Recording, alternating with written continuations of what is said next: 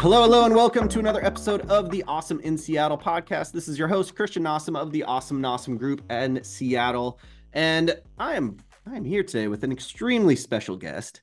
According to Ryan Pineda, he is the world's most famous CPA. I hope so. Yeah, well, according to social media, I think you are. So I'm I coming have for it. Matt Bontrager with TrueBooks. TrueBooks is awesome. I use them. That's why I have him on here. So Matt, thank you so much for your time. Yeah, no, dude, thanks for having me. I'm pumped. Yeah, I think this we got a is lot to uh talk this is about. this is going to be a good one. I am really excited that you're here because taxes, I get a ton of questions as a real estate agent and an investor. I get a ton of real estate tax questions. I'm like, dude, I know a little bit, enough to get in trouble. That's why I hired TrueBooks to help me. Matt helps me out and we're good to go. So since I am one and I have like consulted with so many different CPAs and advisory services over the years, and the level of advice that you guys have given me is far exceeded anyone else, which is why I am really excited to have found you guys and why I'm really excited that you're here today. So thank you. No, dude, thank you. There's nothing more, as I'm sure you know, as a business owner, that you could hear that's better than to hear a satisfied client. Yeah. It's just like that. That's what you aim for. So that's Yeah, awesome to hear. exactly. Reviews and stuff like this is music to a business owner's ears. So Oh, yeah. So I So appreciate first, let me give you kind of the floor and explain what TrueBooks does, so that if it. anyone is looking for help that you guys can help them out with, you can do that. So what does TrueBooks do? Yeah. So I tell people that we are basically a full service CPA firm when it comes to tax and accounting. The old style of how firms would work is you'd have a tax guy or girl on the corner and you'd go there, you'd bring your documents, they would prepare your tax returns right then and there, and you'd walk out the door. Maybe throughout the year, you could lob in a couple questions if you need advice on something, but they weren't really there for that level of service. They're really just there to do your tax return. So I would say what we're trying to do differently is fill that gap between, hey, if you need just your tax return done, cool, we'll do that. Everybody needs that. That's the Mhm. compliance piece to this. Yep. That's the part that I like to say anybody I shake hands with, I could do business with. Yep. But then bridge that gap between people that are actually of the level that need an advisor, that it's like, hey, you're not here to just prepare my taxes. You're here to answer my questions. You're here to forward plan for me, look at this potential transaction or investment that I'm going to make and determine how it's going to help or hurt me via my taxes.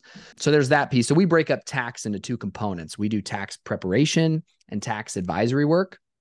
And then I'm just a nerd for the accounting. That was like my first love, being an auditor before I did taxes. Just Mhm. plain Jane bean counting, bookkeeping is a big part of our practice.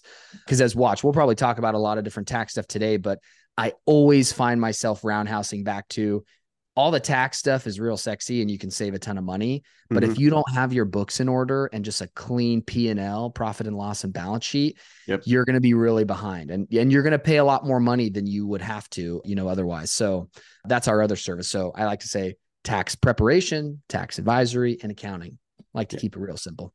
Yeah. Yeah. That makes sense. I mean, and that's kind of where, you've helped me with all of the above. So it's been really nice and saved me a ton of money. So, That's what we shoot for. I and like to tell people that your accountant should be a profit center for you, yes. not a cost. If Yeah. you're going to pay us 5 or 10, we should save you 20 to 50 at least. Exactly, exactly. And it's not cheap, but that's okay because you're saving me way more than it cost me. And it's a write-off to spend that on you. So, Yeah, a lot of people forget that, which is always like, yeah, you got to remember that your accountant should be a write-off too. yeah, yeah, So, yeah. yeah. All right. So, for this conversation today, I'm going to start with kind of the easiest ways that the average homeowner can save on taxes.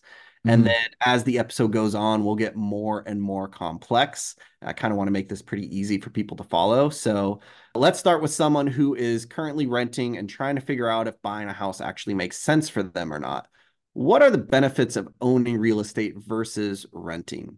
So I am a huge proponent first of, because I know some people, they think renting is the way to go. I think Mhm. buying is the way to go. I was able to buy a house very young with my offer letter right out of college. Paid Mhm. 190,000. I know. I wish I would have sold it for 240, 250, thinking that was great. It's probably worth Yeah, 350 now. So exactly. my other advice is to never sell any real estate that you own. Hmm. Yeah, that's what I Um, tell people too. Like clients that come to me, they're like, "All right, we want to buy our next house." I'm like, "Cool. Are you keeping this one?" They're yeah. like, "No, I think we're gonna sell." I'm like, "Are you sure?" Mhm. So Yeah. yeah.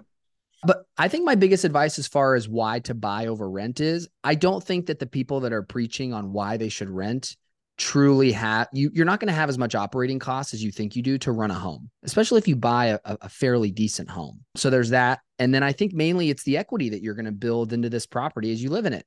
You're going to buy it for, let's say, $500,000, whatever price point you're at, and you're going to pay down that principal balance as time goes on. Yes, you're going to pay some interest, which I would just think that's your rent portion. That's the pay to play kind of piece of this. Yep. And then I truly look at it as it's an asset that you own. People like, it's a liability. Well, yeah, you have debt on it, but it's good debt. I'd rather you have a mortgage than credit card debt, consumer debt. Day. And I just think that it's a forced way to build in savings, which is that principal pay down. When you buy it at $500,000, I don't care if it's been 10 years and you've paid the balance down from 400,000 to 350. When you go and sell that home, you will have a gap there that you will be able to take as a profit. Mm-hmm. And then I think even more so, which I myself am a real estate investor. That's why TrueBooks went into this real estate space, is that I know, just as you said, when I move, I now have an asset that will generate me income, which is my biggest deal to continuously accumulate rentals. And I think buying a property helps you speed up that process. So if you're going to be that buyer that buys, lives in it for 2, moves, buys a new one, lives in it for 2, moves, does a new one, I think that's great. So to me, I am all about, as you move through life, you will earn money at whatever income career you have, income producing activity you have, but slowly acquiring assets, and buying a principal residence is that. So I'm all for it. I'm always on that side. Yeah. Yep. Cool. Yeah. And that living for 2 and move, we'll go over that in real detail here in just a few minutes. So that's a good one. That's toward the end because it's a little more complex. But yeah, let's talk about down payment funds. I know the Seattle area, obviously where we are, it's not cheap. It's pretty expensive. And often people need to get creative when they're trying to get their down payment funds. So some people use their like RSU bonus income from all these tech companies that they work for. I mean, we got Microsoft, Google, Amazon, Starbucks, Meta, all these places are up here. And they're getting a lot of this RSU bonus. Some of them have money in a 401k that they want to use. Some of them are getting gift funds from family. Can you talk about some of the tax consequences of these options? Yeah. So once they're exercised and you actually receive the value of these is when you're going to see, right, obviously the tax bill come. Mm-hmm. But planning in a way, if you're not a business owner and you're purely W-2, you're really kind of strong-held as far as tax goes. You don't have a lot of tax potential there. But buying a personal residence could help you tax-wise, because now you have the option to itemize instead of take the standard deduction. Mm-hmm. So you're going to be able to take some of that mortgage interest, and any sort of other insurance maybe against that property as a potential tax deduction. But if that's me, I'm trying to find when I'm going to exercise some of those options. To win me, it's purely cash flow. When I know that I have the cash flow coming in, if I can deploy that towards a down payment towards a house, I would try to plan for that scenario. Yeah. So can you use funds from a 401k as your down payment? Is that still taxed? Is that not taxed? How does that work? Do you know? My understanding of that is you're allowed to take out $10,000 from a retirement vehicle towards the first time purchase of a home without getting hit with the penalty. So pre-distributions from a retirement vehicle or a retirement account, you're going to be hit with a 10% penalty. Sometimes it makes sense to still eat the penalty and use whatever you need to do with the cash, but you get a bit of a waiver if you put it down towards a property, but it's a small amount, 10 grand, but it could help. So yes, you can, but you're just pretty limited on the amount. Okay. And then what about RSU bonus income? What are the tax consequences of cashing those out and actually using that to buy? So ordinary income to you when, right, those do come to you, right? And those are realized. And then as far as it's not going to be like a rental property where you can potentially take a much larger deduction off of an investment like that and net it against the money that you made in the RSUs. So putting it into a primary residence isn't going to give you this large tax deduction, but that's for me more so. That's not a tax move. That's like a wealth building move for me. So, because then you'd have to think about what else are you going to do with the cash in the event not put it into a property? Are you going to go back to the market? What are you going to do with it? So, and again, for me, when I'm watching that is a cash flow move of, if I have excess funds and I'm planning to get these distributions in this year, then me personally would try to deploy it into real estate. Yeah. So whether it's primary though, then we could talk about rentals. If they deploy that towards even better. Yeah. So let's go into that since we're already on this topic. If they're going to do it into a rental, how does that help? So rental properties, now we're getting into this major tax game. So I like to tell people purely when it comes down to rental properties and taxes, The goal is to make your money. Think of it as a sheet of paper lying down the middle. This side is the money you make day to day at your job, the business you run, the W-2 position you have, whatever it is. And on this side, you have your investing activities like rental real estate, syndications, all of that. The goal is to drive a paper loss on this side that will end up going over to your ordinary income and bringing that down. So for ease of like example, if I make $500,000 here and I lose 200 grand on paper here, I'd like to net those together and pay tax on 300,000. And you have the opportunity to do that if you deploy those funds into rental real estate instead of a primary home. So yeah, that's huge. That's yeah. huge. Oh yeah. That's the anybody that would come to us is ideally looking to do that, because if you ask me, it's the most preferential tax treatment you can get is real estate, whether it's the wealth building side, because you get capital gains, not ordinary income. You likely will drive a paper loss consistently over time through depreciation. But then like the Mac Daddy strategy is, hey, first year, I'm going to buy this property. I'm throwing out a little bit of more terms here, but like cost segregated. If those of you have heard into that, we can get into that later, but we will drive these huge losses and then net it against my ordinary income. That's the master strategy for sure. Cool. All right. Last thing on down payment. There are a lot of people that end up getting gift funds from family or friends. Yep. Is there a max on how much someone can give before they get taxed? Like, how does that all work? Because I get that question a lot. So you could give up to $15,000. I think it is the new adjusted rate. You could walk down the street, give somebody 15 grand, not need to do anything about it as far as tax returns or anything like that. But a lot of people think, oh, well, if you give above that amount, you would have to, right, potentially pay tax on it. And you might have to, but most of the time you will not, because we all have lifetime gift exemptions. Right now it's about $12 million, I think.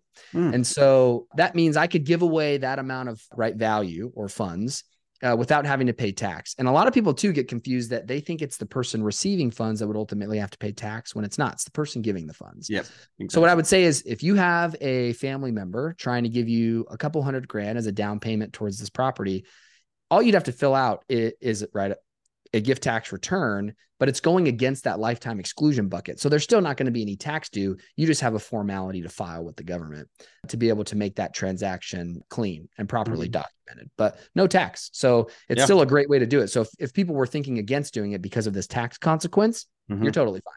Yeah. Good. That's great. All right, let's shift gears and talk about capital gains. We kind of touched on it a little bit earlier. So let's talk about this in terms of your primary residence. That's the house you actually live in. So I know a lot of people who use this strategy. In fact, I've actually used this strategy myself a few times, and I'm going to continue to use it. Yep. And what it is basically you buy a house as your primary residence. Sometimes you force the value of the home to increase by remodeling. Other times it increases on its own just because of local market appreciation. So as long as the house has been their primary residence for 2 of the last 5 years, when you go to sell, you don't pay taxes on a large portion of that profit. And then they just keep repeating this strategy over and over, and you get to live in a really nice house along the way. So let's talk about this. Let's break this down, because I know before we started this recording, you and I were kind of talking about a little thing that I didn't even realize. So let's break down the numbers on this. So if someone lives there 2 of the last 5 years as their primary residence, what is this capital gains? Is it called an exemption? I don't even know what. Exactly. Okay. Yep. Yeah. So Section 121, primary residence exclusion, is so 2 out of the last 5 years, if it's used as a primary residence. If you're single, you get $250,000 of capital gain tax free. If you're married, you get $500,000. So long story short, you buy a house for 5, later on you sell it for 8, you're married. Ideally, if you've lived there for 2 out of the last 5, that $300,000 in capital gain, gone, no tax. That's awesome. That's, again, kind of like the government incentivizing you. We want people to purchase homes. Yep. So, but let's first go into one thing that a lot of people forget, not only the prorated portion, which is, I think, the mind blowing, that probably someone's here is going to watch this and be like, whoa, I could have used the prorated exclusion, is 2, when you're making that gain calculation. So let's say you buy the home for $500,000. A few years down the line, you sell it for 8, but you're like, oh, I've put about 50 grand into this place. My gain is no longer 300, it's 250. So you have to make sure that whenever you're about to sell your primary residence, run the math to see what you've put into it. I bought this house I'm sitting in we paid 610. I put in 220. It was a little bit of an older home. So now if I were to sell it later, I'm not going to say, well, hey, I sold it for, let's say $1 million. I wish. Yeah. And I'm not going to say, well, hey, my cost was 610. My cost was really what? 840, 830. 830, yeah. So always make sure to add the additional improvements, as you said, to what you've put into the home. But now this part is the most interesting that, again, a lot of people forget or just don't know is, Mm-hmm. let's say there's an unforeseen circumstance and you didn't meet the 2 years. I think Mm-hmm. right before we were talking, you said somebody closed on their dream home and then realized, oh, they got their dream job and like, okay, I got to move. Yeah. Well, if there's an unforeseen circumstance that caused you to not meet that 2 year window, you can prorate the gain.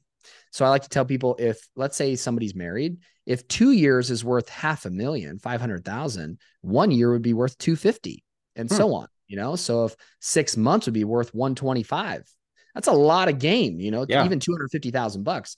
So always remember that. Don't think that if you didn't meet, this is what most people think. Oh, I didn't hit the 2 years, so I'm not going to be eligible. Well, Mm-hmm. first consider, why are you moving? Was it a death in the family? You had to go take care of somebody. You had to relocate because of the military or a new job. There's all of these different factors. There's actually a list of factors that I wish I honestly would have had in front of me now. I could have named them all, but always now question like, hey, what was the move for? Yeah. And if it was for some unforeseen circumstance, then if you just want to move because you're sitting on a large gain, it's likely not going to work. Mm-hmm. But be strategic about it. And next time ask your CPA or accountant, say, hey, I'm moving because of this. Is it still potentially, partially excluded? Because that's where I've had people like, cool, you've only lived there for the year, but it still wipes out more than enough for your gain. So we're good. It still worked the Yeah. same way. Yeah. So yeah, Exactly. always watch out for the exclusion.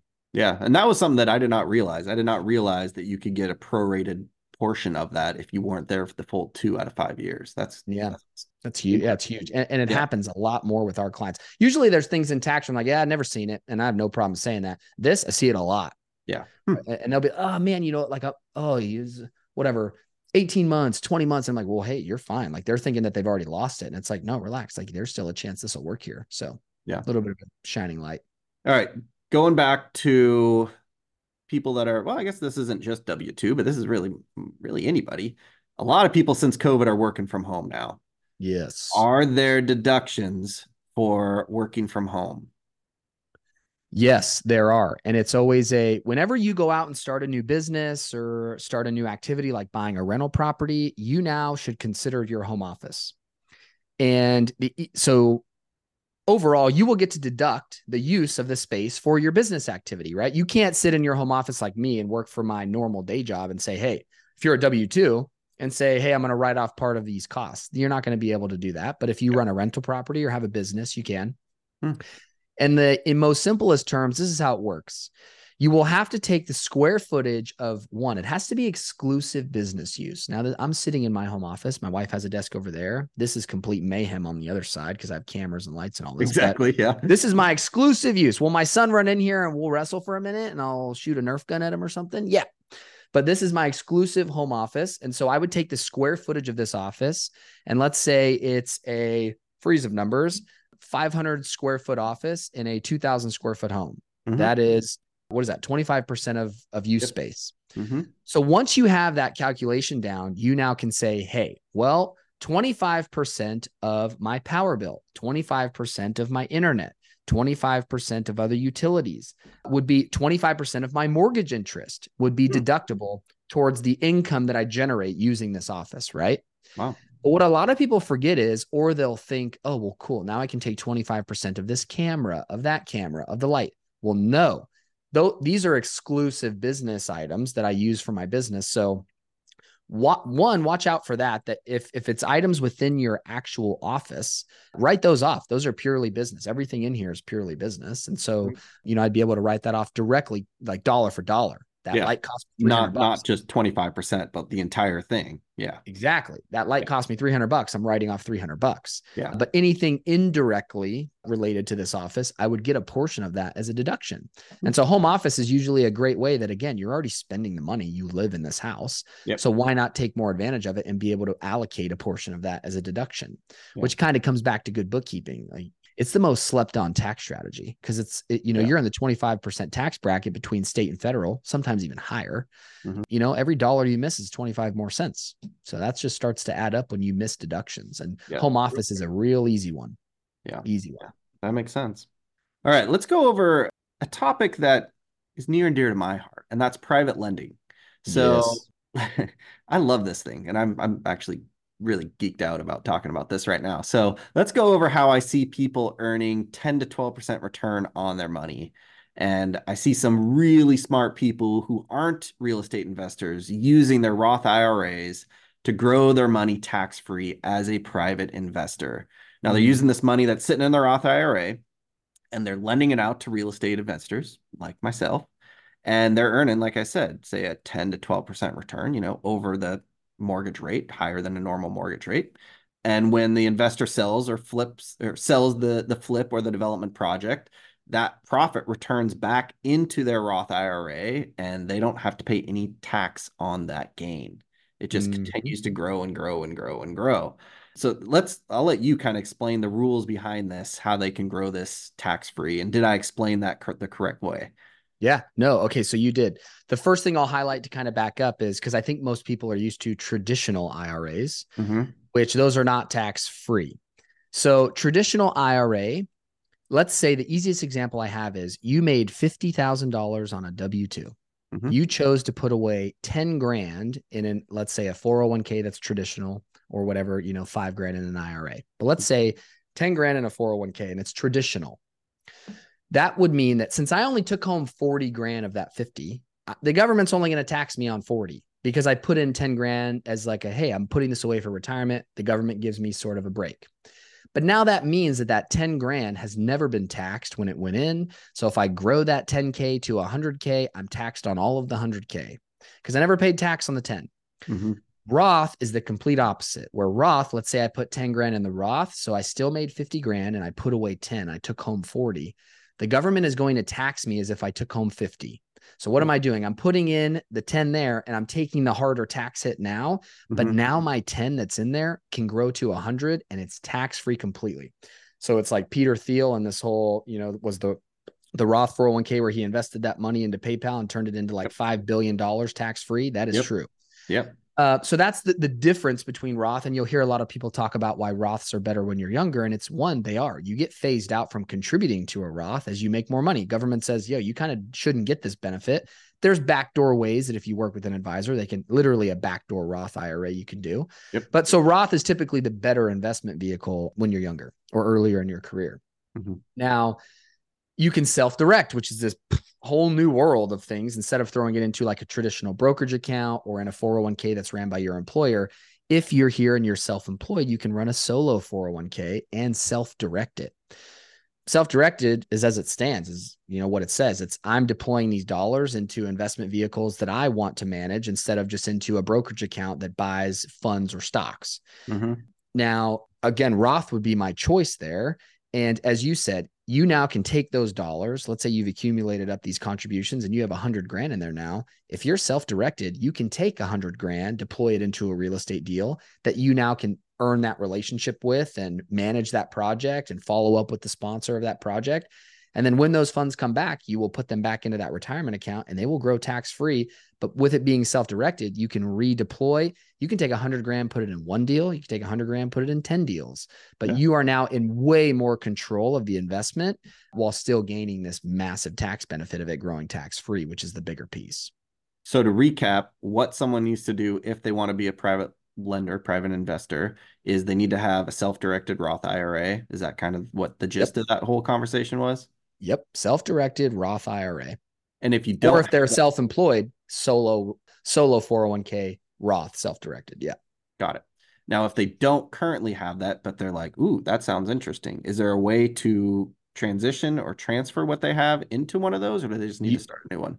nope. You could roll over your funds currently that are in there, which is Sweet. what most people would do because now you're not Yeah. starting from scratch. Yeah. Because the problem with any of these retirement vehicles is you couldn't sit on $500,000 in cash now and just say, I'm going to go put this into these retirement vehicles. They have caps that you can contribute every year.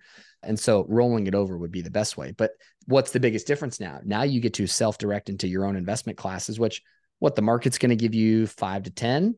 So again, if you ask me, I'm a little bit biased, but real estate has shown way better returns. And Yeah. so when you're able to self-direct, you could do anything. You could do real estate, you could do another business, but you have way more opportunity when you have control over the investment instead of just these traditional brokerage accounts. Yeah. Well, and that's why people that they see what we're doing, and we're building like we talked about this too, like Dadu's here in Seattle, Mm, where it costs 350 to build and you sell it for 700, 750, maybe yeah. more. People are like, "Hey, I want to invest in your projects." I'm like, "Sweet. Here's one way you can do it where you can earn this money tax free." And they're like, Yep. "Wow, I didn't realize that's even a bigger savings than or bigger earner than the 10 to 12% that you're paying me." I'm like, "Yeah, you're right. Like that's Really good point that you bring up there that I should have, which is if you look at so many people focus on the upfront savings or upfront cost of things. When Mhm. you, as a tax guy, we always have to look at the after tax effect. So your after tax ROI is way greater than 10 to 12 when you Yeah, factor in that you're not going to pay tax on it. yeah, Exactly. So yeah." you'd be looking at returns 15 to 20 potentially or higher if you're in a higher tax bracket. Hmm. Yeah. All right. Well, if that's you, reach out. He's your guy. All right. Let's Yes. go over rental properties. This is something near and dear to my heart. I think you have rentals as well. For those that have rental properties or are considering owning one, let's kind of go over those deductions that are available to landlords because I know there's numerous, but let's kind of let you go over that. Yeah. So I will start to name a couple, but I always love to do this when a lot of people get confused as to what they can write off Hmm. for anything, whether they're a business or a rental property. But I will Yep. actually read them straight from the tax form themselves because they're pretty solid. Because I think it resonates more with what landlords expect to write off. And sometimes they won't even know that they can. Like one of my favorite things is if you have a primary residence, Hmm. you go out and you get a home equity line of credit, say Hmm. 100 grand, you use that home equity line of credit to purchase a rental property. Hmm. So many people think that interest that you'll pay on that HELOC, that home equity line, is not deductible, but it is Hmm. because of the interest tracing rules. I'm Yeah. using those funds to purchase now this activity, which is a business activity. But if I went and used those funds to buy my wife a new ring, something like that, that's obviously not deductible. But if Yeah. I'm using those funds in this activity, I can. That is something So, exactly that I did. So maybe you're remembering my tax return. oh, there you go. It could be. So when it comes to Schedule E is where you will report your rental activity most of the time. If there's an accountant watching this and they say Schedule C, yes, there's a time and place for that, but Schedule E is where you will report your rental income and losses. Now, I'm going to name some of these and they're very general, but this on here, if I could show this or if somebody looks at this, maybe or you'll show a snippet, but Yeah. there's line 19 that says other, which means you're not limited to this. One of the things you'll notice that's not on here is HOA fees. HOA fees are 100% deductible. You would just put that listed as an other expense. Mm-hmm. So here are just some common ones for rentals. Advertising, auto and travel. Yes, if you have a vehicle and you bought a rental, some of your vehicle now is deductible. A lot of people forget that. Yep. Cleaning and maintenance, commissions, insurance, legal and other professional fees, management fees, mortgage interest paid to banks. And listen to the next one, other interest.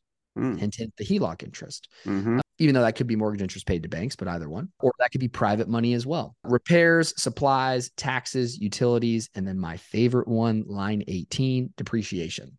Mm-hmm. So, which I mean, that's its whole, if we want to Yeah. segue, just tell me when, We but are. We're going to segue into yeah, cost segregation right after this. So, yeah, there you go. So overall, though, when it comes to a rental, you're looking at where one are you spending your money to operate this rental? Yes, you're mhm. paying the mortgage. So what? Your mortgage and the principal piece is not deductible. That's the equity that you're earning that Yep. now they're paying down for you.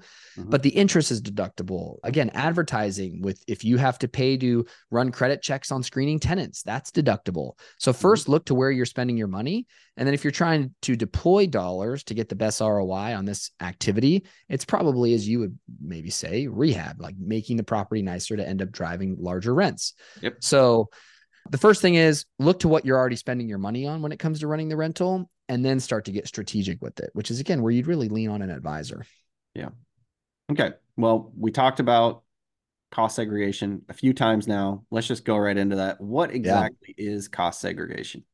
Okay. So I like to say that cost segregations are purely a PDF report that you will get that hopefully you never have to use. You're going to give it to your accountant once. And in the event you get flagged for audit or examination by the IRS, Mm-hmm. we have this in our back pocket now to say, hey, this is why we took such a huge deduction on our tax return. Boom. Mm-hmm. These cost segregation studies are done by engineers typically. And here's what a cost segregation is. The best way I could lay it out is think of a pie chart. And when you buy any property, it likely is made up of two pieces in that pie chart, two buckets, which is what? Building and land. Yep. So if I buy a $500,000 property, let's say 100,000 is land, 400,000 is the building. Now, when you really think about it, if you buy that building or that property, there's way more of that 400,000 that's allocated to smaller stuff, not just the structure, but the Mhm. windows, the carpet, the fixtures, the paint, the fans, Flooring, whatever it is. yeah, Flooring, exactly. furnace, all Everything that stuff. else, the Yeah. electrical, all of it.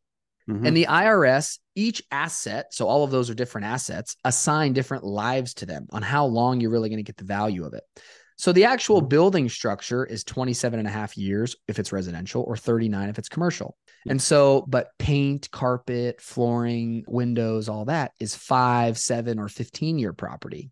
And the Hmm. goal here is to break up those values into smaller buckets because I can depreciate those in year one. And Hmm. so if you notice now in that $500,000 example, instead of saying, okay, I have 400,000 as the building, 100,000 as land, what if they say, hey, I really have 100,000 in land, and of the 400,000, let's say $100,000 is the smaller stuff, Hmm. the windows on all that, and then 300,000 is the actual structure. Well, what I've just done now is instead of taking 400,000 divided by, let's say, 27 and a half, I've Hmm. taken, I get 100,000, 80% of it this year, because right, our bonus depreciation amounts go down each year. Yep. I get 80% of it right now, which is 80 grand. And then I still get to take my remaining 300,000 divided by 27 and a half. So long story short is what you get there is you're breaking down the assets and the entire purchase price into smaller buckets. So you get a much larger depreciation deduction in year one, which is why I tell people when you buy a rental property, you're likely going to operate at about a netting, like NOI will be about even, right? Your net operating income, expenses, you maybe may make a couple $100, lose a couple $100. But then when you factor in depreciation, it's going to drive you to a huge paper loss. Yeah. So this is where I tell people most of the time you'll break about even. You're going to drive a loss on paper. Then the goal is to get that loss over against your ordinary income and bring it down. Hmm. And this is where, so it's funny in certain slides for like a presentation I have a case study where, somebody makes 90 grand on a W-2, they buy one Hmm. rental, they can lose 50 grand on this rental very reasonably in year one. Yeah. They would take that 50K loss netted against their 90, their tax bill goes from 19 grand to 4 grand. So then the next question is, well, wait, what if they just deployed and bought another house? Well, it's going to do is exactly as you'd think. Now you'd wipe your tax bill out to completely zero, Completely. likely Yeah. have a loss to carry forward to next year. So that is the ultimate strategy. And so depreciation is that's how we're going to get most of our tax savings when you're in the real estate space. Yep. Yep. Yeah. And it was 100%. Then it went down to 80%. Next year, Next year is 2024, it goes to what, 60? 60, then 40, then 20, then zero. Yeah. And so many people are freaking out about it going to 80. And I'm like, dude, relax. It used to be 50. Yeah. Yeah. 50 was great. 100 was like, you should have took advantage of it because Yeah. it was a Yeah. good time. And Yeah. even 80 this year is huge. And then 60 next year is still big because it's still going to be your largest deduction. Yeah. Then usually the question is, well, hey, do you foresee things changing? I do. I don't think it's going to make its way to zero, Yeah. but definitely take advantage of it this year if you can, because that works with vehicles and stuff like that too. Hmm. Any large assets, or like I said, even next year at 60% is something to take advantage of for sure. Yeah. Because real estate is the asset class where you'll make your money on rental income and you'll cash flow every year. But the Hmm. cash flow versus what's on paper is great because you're going to lose money here. You're going to actually make money in the real world. Hmm. And that's the goal here. Yeah. So, Yeah. Make it yeah. look like you're not making money on your taxes, but you are. But you are on the back end. Yeah. Exactly. Yeah. One thing that I just remember that I don't have on our list of things to talk about, but I think it's important for people to understand, and that's a 1031 exchange. Do you want to Ooh, explain big. just kind of the basics of that? Yeah. So 1031 exchange is where you've bought this property, say $500,000, and you're like, man, this thing's worth $1 million now. 3 years later, 4 years later, whatever. Hmm. And you're like, oh, I want to sell it, but I don't want to pay tax on this gain. Okay. So the government basically says, hey, if you buy something of equal or greater value, we will let you, as long as you don't touch the funds, you use an intermediary like a broker, Yep. we will let you roll that money into a new deal and not pay any tax, kind of delay the tax. Hmm. And that's exactly what it is. So you would be able to sell it for $1 million, pocket your 500,000, but you will have to roll it into, and I guess I shouldn't say pocket then, but you will have to roll it into a new deal to therefore avoid the tax. And the next question that people ask is, well, wait, can I keep some of it and roll some of it into the new deal? Totally. We just call that a partial 1031 exchange. The thing I want to mention with 1031s is one, you have to use an intermediary. Yep. If you touch any of the money, then it could technically blow the exchange. Two is there's really strict rules for timing on a 1031. Yeah. So you have technically 45 days to let that intermediary know what the next property is that you're going to buy from when you Mm-hmm. start this transaction process. Mm-hmm. And sorry, that's really from the date of sale. So if you Yeah. sell your property, you Yep. have 45 days to let them know, okay, here's my new investment. Yep. Because the IRS noticed they don't want you to sell it and really take your slow time with this, potentially use the funds and all that. Mm-hmm. So you have 45 days to identify, and then you have 180 days to close that transaction.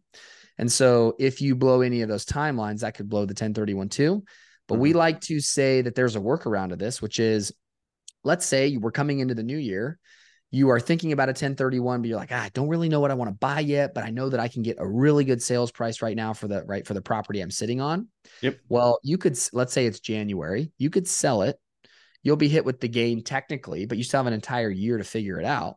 Mm-hmm. And then you could just buy something later on in the year and end up losing money on paper, netting it against that sale. And so there's a chance there that you can delay your time just by being more strategic on when you have that transaction go through. So again, it's where I'd like to say, like, you need to work through this with your accountant, right? This is the advice they should be giving you. Yep. So yeah, so 1031s are great. And we like to say that's where you swap till you drop. It's like, yeah, I will continuously trading up my properties, increasing that equity value. And then one day when I pass, leave it to my kids. And that's where we say that step up in basis. Yep. And because all that tax is gone. If I buy something worth $100,000 and it's worth $1 million, if I sell it the day before I die, we owe tax on $900,000. If I die and leave it to my kid would inherit that at a value of $1 million. He could sell it day one, pay no tax, because it'd be purchase price would be technically $1 million. Now he gets the basis. Fair market value is $1 million. There's no gain. Yep. So it's really timing. And the 1031 is a great way to do that and grow value. Yep. And that, just remind you, everyone, that is only for rental properties. Like, you can't do that with your primary residence, correct? Yes. Yeah. And that's where that's where that 2 out of 5 or potentially less than 2 years out of 5 comes back into play that we talked about earlier for your primary residence. You don't need to do a 1031 if you have your primary residence that you're selling. Very good point. And it's funny, when crypto came out, people were trying to 1031 crypto, and that's when the government shut that down quick, because they were like, nope, this is only real property now, real estate. So yeah, 1031 is a great move. Or again, if you use the timing effect to it, then you really don't need a 1031, but still a great strategy. Yeah. And then to go even deeper, because that's what we're doing with this podcast, you can even do a reverse 1031 exchange, correct? Yes. And that's, so people forget about those, and then the partials. Yeah. Yep. So, and that's where you actually buy it first. Is that right? And then buy you it first and sell. Yeah. So, I mean, there's lots of ways that you can go around this, get around paying taxes when you're buying and selling real estate. It's just having that advice, someone like you and TrueBooks on your team to help you figure all that out. And what makes the most sense? Like, I love your idea of, even if you don't do a 1031, because right now there's like no inventory. We're such low inventory. If you do sell in January, February, March, then you got as much time as you need the rest of that year, and you can still write off so much of that, even if you don't do a 1031. Yep, exactly. So it's like you're buying the time, basically just strategically doing the sale earlier in the year. Yep. Perfect. Exactly. All right. That's all for the list of questions I have. Do you have any other advice or anything that you would like to share, either for first-time home buyers, for investors, for anyone? Yes. My advice would have to be, even from if you're first-time home buyer, maybe in the boat of, so you're W-2 employee, not necessarily running a business or a rental property yet, would be to, honestly, it's going to sound cheesy, but track spending. Because then when you move into owning rental properties or running the business side of things, you will have already that discipline of having the books together. Because as soon as you buy even let's just say a fairly expensive home, you're going to start taking this finance piece of things a little bit more seriously and trying to think tax-wise more strategically. And this is where I'll say we have a lot of people that are like, great, I want to do this strategy or this strategy. But then when we come to them and say, hey, we need this sort of documentation to analyze this, they won't have it. And so whether you're in that W-2 spot, or you have a rental, or you're already running multiple rentals and maybe like a good size portfolio, or you run a business, the record keeping and bookkeeping aspect of it is going to make your life not only so much easier, but you will save so much money. Yeah. I'll be honest. If somebody comes to me in March and they need a tax return done and they have very clean documentation, it will be a fairly smooth process. If somebody comes to me with messier documents, I not only have to charge you more, but it delays the amount of time that we have to strategize for you and get things done right, or you'll be on extension and push it out. So there's such a delay if you don't have documents in order and have good document tracking. And so that is honestly my biggest piece of advice, because it allows your advisor or whoever you're working with to do the real like heavy lifting for you, as long as you have the documents in order. So if you run a rental, keep a P&L, get a template. I'll send you one that you can give to people. And if you run a business, same kind of thing. So documentation is going to take you so far as you work your way through these higher level investments when you start to self-direct and all that. So yeah, that'd be my biggest takeaway, honestly. It's the most slept on tax strategy out there. Yeah. Yeah. And I think I saw some interview with you where you were like basically saying, the best piece of advice that you can give someone is just what you said, bookkeeping. Like Bookkeeping. it's boring as hell. It's not sexy. Yeah. No, not at all. Yeah. Not It's at not. all. In fact, it's the not. opposite. But that's where Yeah. you can actually understand what's going on, and you can see someone with your expert eyes can actually see the opportunities in there to save on taxes and deploy all these awesome strategies that most people just miss. Or they hear about on TikTok or Instagram and they're like, oh, I want to do that. Yes. If you don't have books, no one's going to know how to make it work for you. No, it's the same way that if they came to you and were like, hey, I'd like to deploy these funds into this investment, you would have some sort of pro forma or analysis ready for them. When they go purchase a rental property, if they have this in order, they're going to get such better help and be so much happier with the tax savings and the service that they get because they're ready to move. So I always like to say to this, like, if we were to meet next Friday for tax planning, could you come prepared? Yeah. When I'll do that at a conference or something and say that, 1% of the room maybe can be ready for that. And it's like, yeah. Again, it's not sexy, but it's the most slept on strategy, because also if I'm trying to give raw value and like, hey, money saved back in your pocket, that will do it for you. You will save substantially in professional fees and taxes by having your documents in order. Yep. So, because then you don't need to worry about the rest. Your advisor will do the rest for you because they have the tools to do it.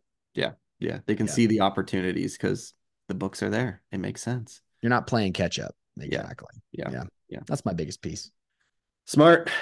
All right. So that's it. That's all I've got. If anyone is interested in chatting with Matt or with his TrueBooks team, you can go to truebookscpa.com. If you use my link, which is in the show notes, but it's also truebookscpa.com/awesome nossum. I don't know. Maybe you get a special deal or something. Maybe I get a deal. I don't know what happens, but something special happens for somebody. An angel gets its wings. I don't know. It's almost Christmas, so that was in my mind. I love it. Matt, anything else you want to say real quick before we go? Thanks for having me, man. No, this is fun. Anytime I can come on here and try to spew some tax knowledge and like give some tips, I feel like I try to be helpful. So hopefully somebody walks away with this and has a little bit more leverage on, the next move they can make now. Yeah. And I definitely think they do. So thank you so much for your time. Like, I learned stuff just by chatting with you today, even though you already are helping me out. So this is awesome. Yeah. And thank you everybody for listening to the Awesome in Seattle podcast. If you are interested in chatting with me or my team about buying a house or an investment property or even potentially private lending with us, just reach out. You can either call me directly. My direct cell is 206-949-3048, or you can go to our website, awesomenossum.com/schedule.